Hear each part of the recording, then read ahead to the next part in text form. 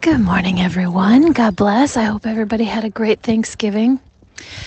I wanted to come in here today because I was just listening to a podcast called New News. Ross does a very good job of looking at news of the day around the world as it relates to the rapture in Scripture.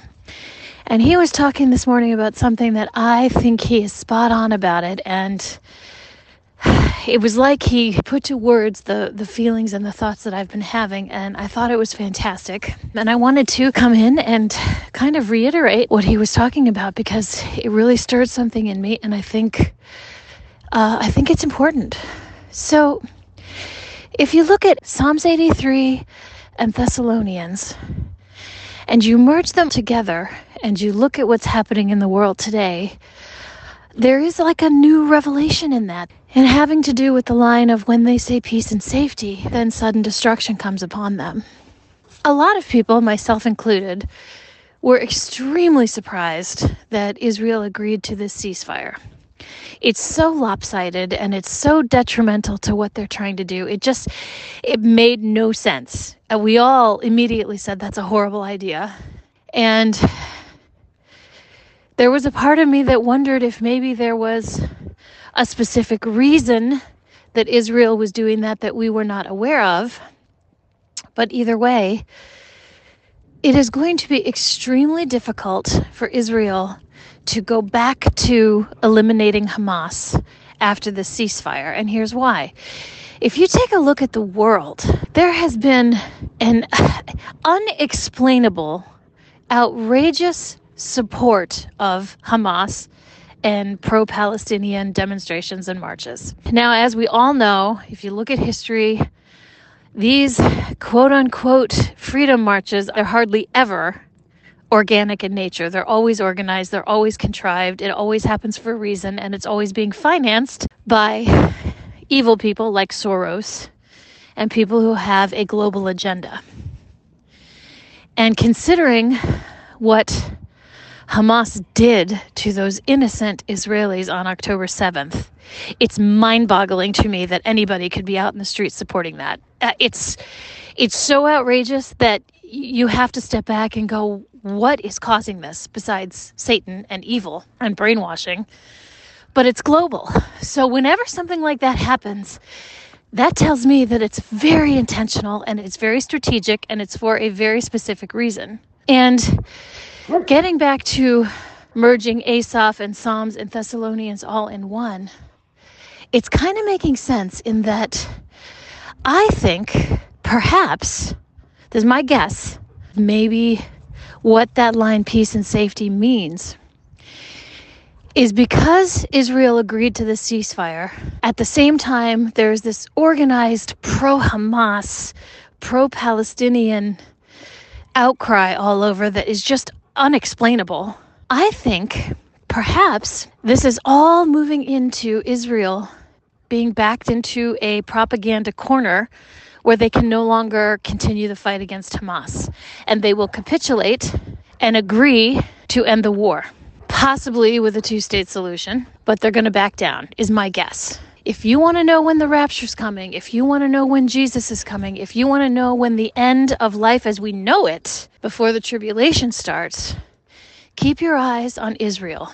Because my guess is, as soon as they say there's peace and safety, we've ended the war, I think that's the key to Psalms 83, which says that all of those Arab nations are going to conspire together and come at Israel at the same time. Now, the other thing that I found fascinating is if you keep reading in Psalms 83, it's very specific that Israel is outnumbered, outgunned. They are being surrounded by everyone. There's no way that they could defend themselves on their own.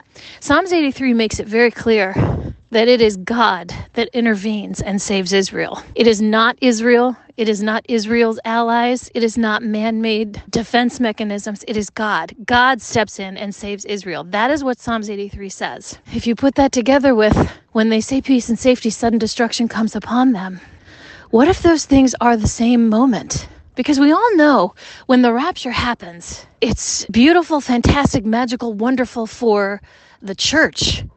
But the planet, the world, the people who are left behind, it is going to be disastrous. It is going to be sudden destruction.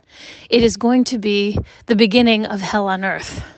What if the sudden destruction that comes upon them, God's intervention on behalf of Israel to save Israel, and the rapture is all the same thing? In other words, when God steps in to save Israel, when all of those countries, after saying peace and safety, maybe that sudden destruction is God stepping in with the rapture. At the same time, the rapture is what causes the sudden destruction of all of Israel's enemies. I thought that was fascinating. And there's something to that rings true to me. Because I'm not sure that God needs to do two separate events. I don't think he needs to rapture the church and then come back again and do something supernatural to save Israel. Maybe it's all one thing. Maybe it's all one movement. God is very wise. God is very calculated. God is mathematically perfect. It's quite possible that all happens in one movement. Maybe that's the rapture. And so with that in mind, that would mean that the key to knowing when the rapture is going to happen, again, we're never going to know the day or the hour, but as Paul said, we will know the seasons. We are not in darkness. If we are paying attention, we will know. When they say peace and safety, sudden destruction is going to come upon them. So my guess is, and what I'm going to be doing now, as I have been, is keeping a very close eye on Israel. Because again, the fact that they agreed to this ceasefire makes no sense to me. And a lot of people who are watching what's going on, it makes no sense. Except that that's what Scripture said. Scripture's always right. With that in mind, I have a funny feeling that Israel is not going to go back to fighting Hamas. They are going to capitulate. Perhaps they are going to agree to the two-state solution. And everybody's going to be cheering because of this pro-Hamas, pro-Palestinian movement. They're going to think that they won. And they're all going to shout peace and safety. The war is over. Everybody's going to be fine now. So what I'm saying with this podcast is when that moment happens, look up. Keep your ears open. Keep your eyes open. Keep your senses on high alert, because I think that's the key. Because nothing else makes sense. So I really think that's the key. So keep your eyes on Israel. To those out there who have not chosen yet, like I said in my last podcast, people are choosing sides right now. It's so crystal clear. I don't know how you can't see it. You are either choosing God or you're choosing Satan. And if you do not choose, you are on the side of Satan. Even if you believe you're a good person, even if you never murdered anybody, even if you're lukewarm, oh yeah, there's a God. If you don't specifically choose Jesus Christ, you are by default on the side of Satan. That's what Scripture says. And as you look around, that is what's happening. So my advice is please make sure you choose, and you choose wisely. You still have time. You are still in the age of grace, even though the window is closing fast. If you are still confused about how to place your faith in Jesus Christ, what the gospel actually is, 1 Corinthians 15, 1-4. Jesus shed his blood on the cross for all of our sins, past, present, and future. The power of his blood washes you white as snow and takes away every sin you've ever committed. The only thing you have to do is accept that gift by placing your faith in Jesus Christ, admitting that you're a sinner in need of Christ, and accepting that he took the punishment for you. 1 Corinthians 15, 1-4. If you need more help in understanding what salvation means, how to place your faith in Jesus Christ, what exactly the gospel is, please watch Robert Breaker's Misunderstanding Salvation. It's on YouTube. You can find it. And as I've said before, I strongly suggest that any videos or podcasts that pique your interest, that catch your ear, that mean something to you, download them onto your desktop, pull them on a hard drive, because the internet is very quickly falling under the control of globalists who do not want you to know this information. In the United States, just recently, in the last couple of weeks, the Biden administration has succeeded in seizing control of information on the internet. So you're going to lose a lot of this stuff very quickly.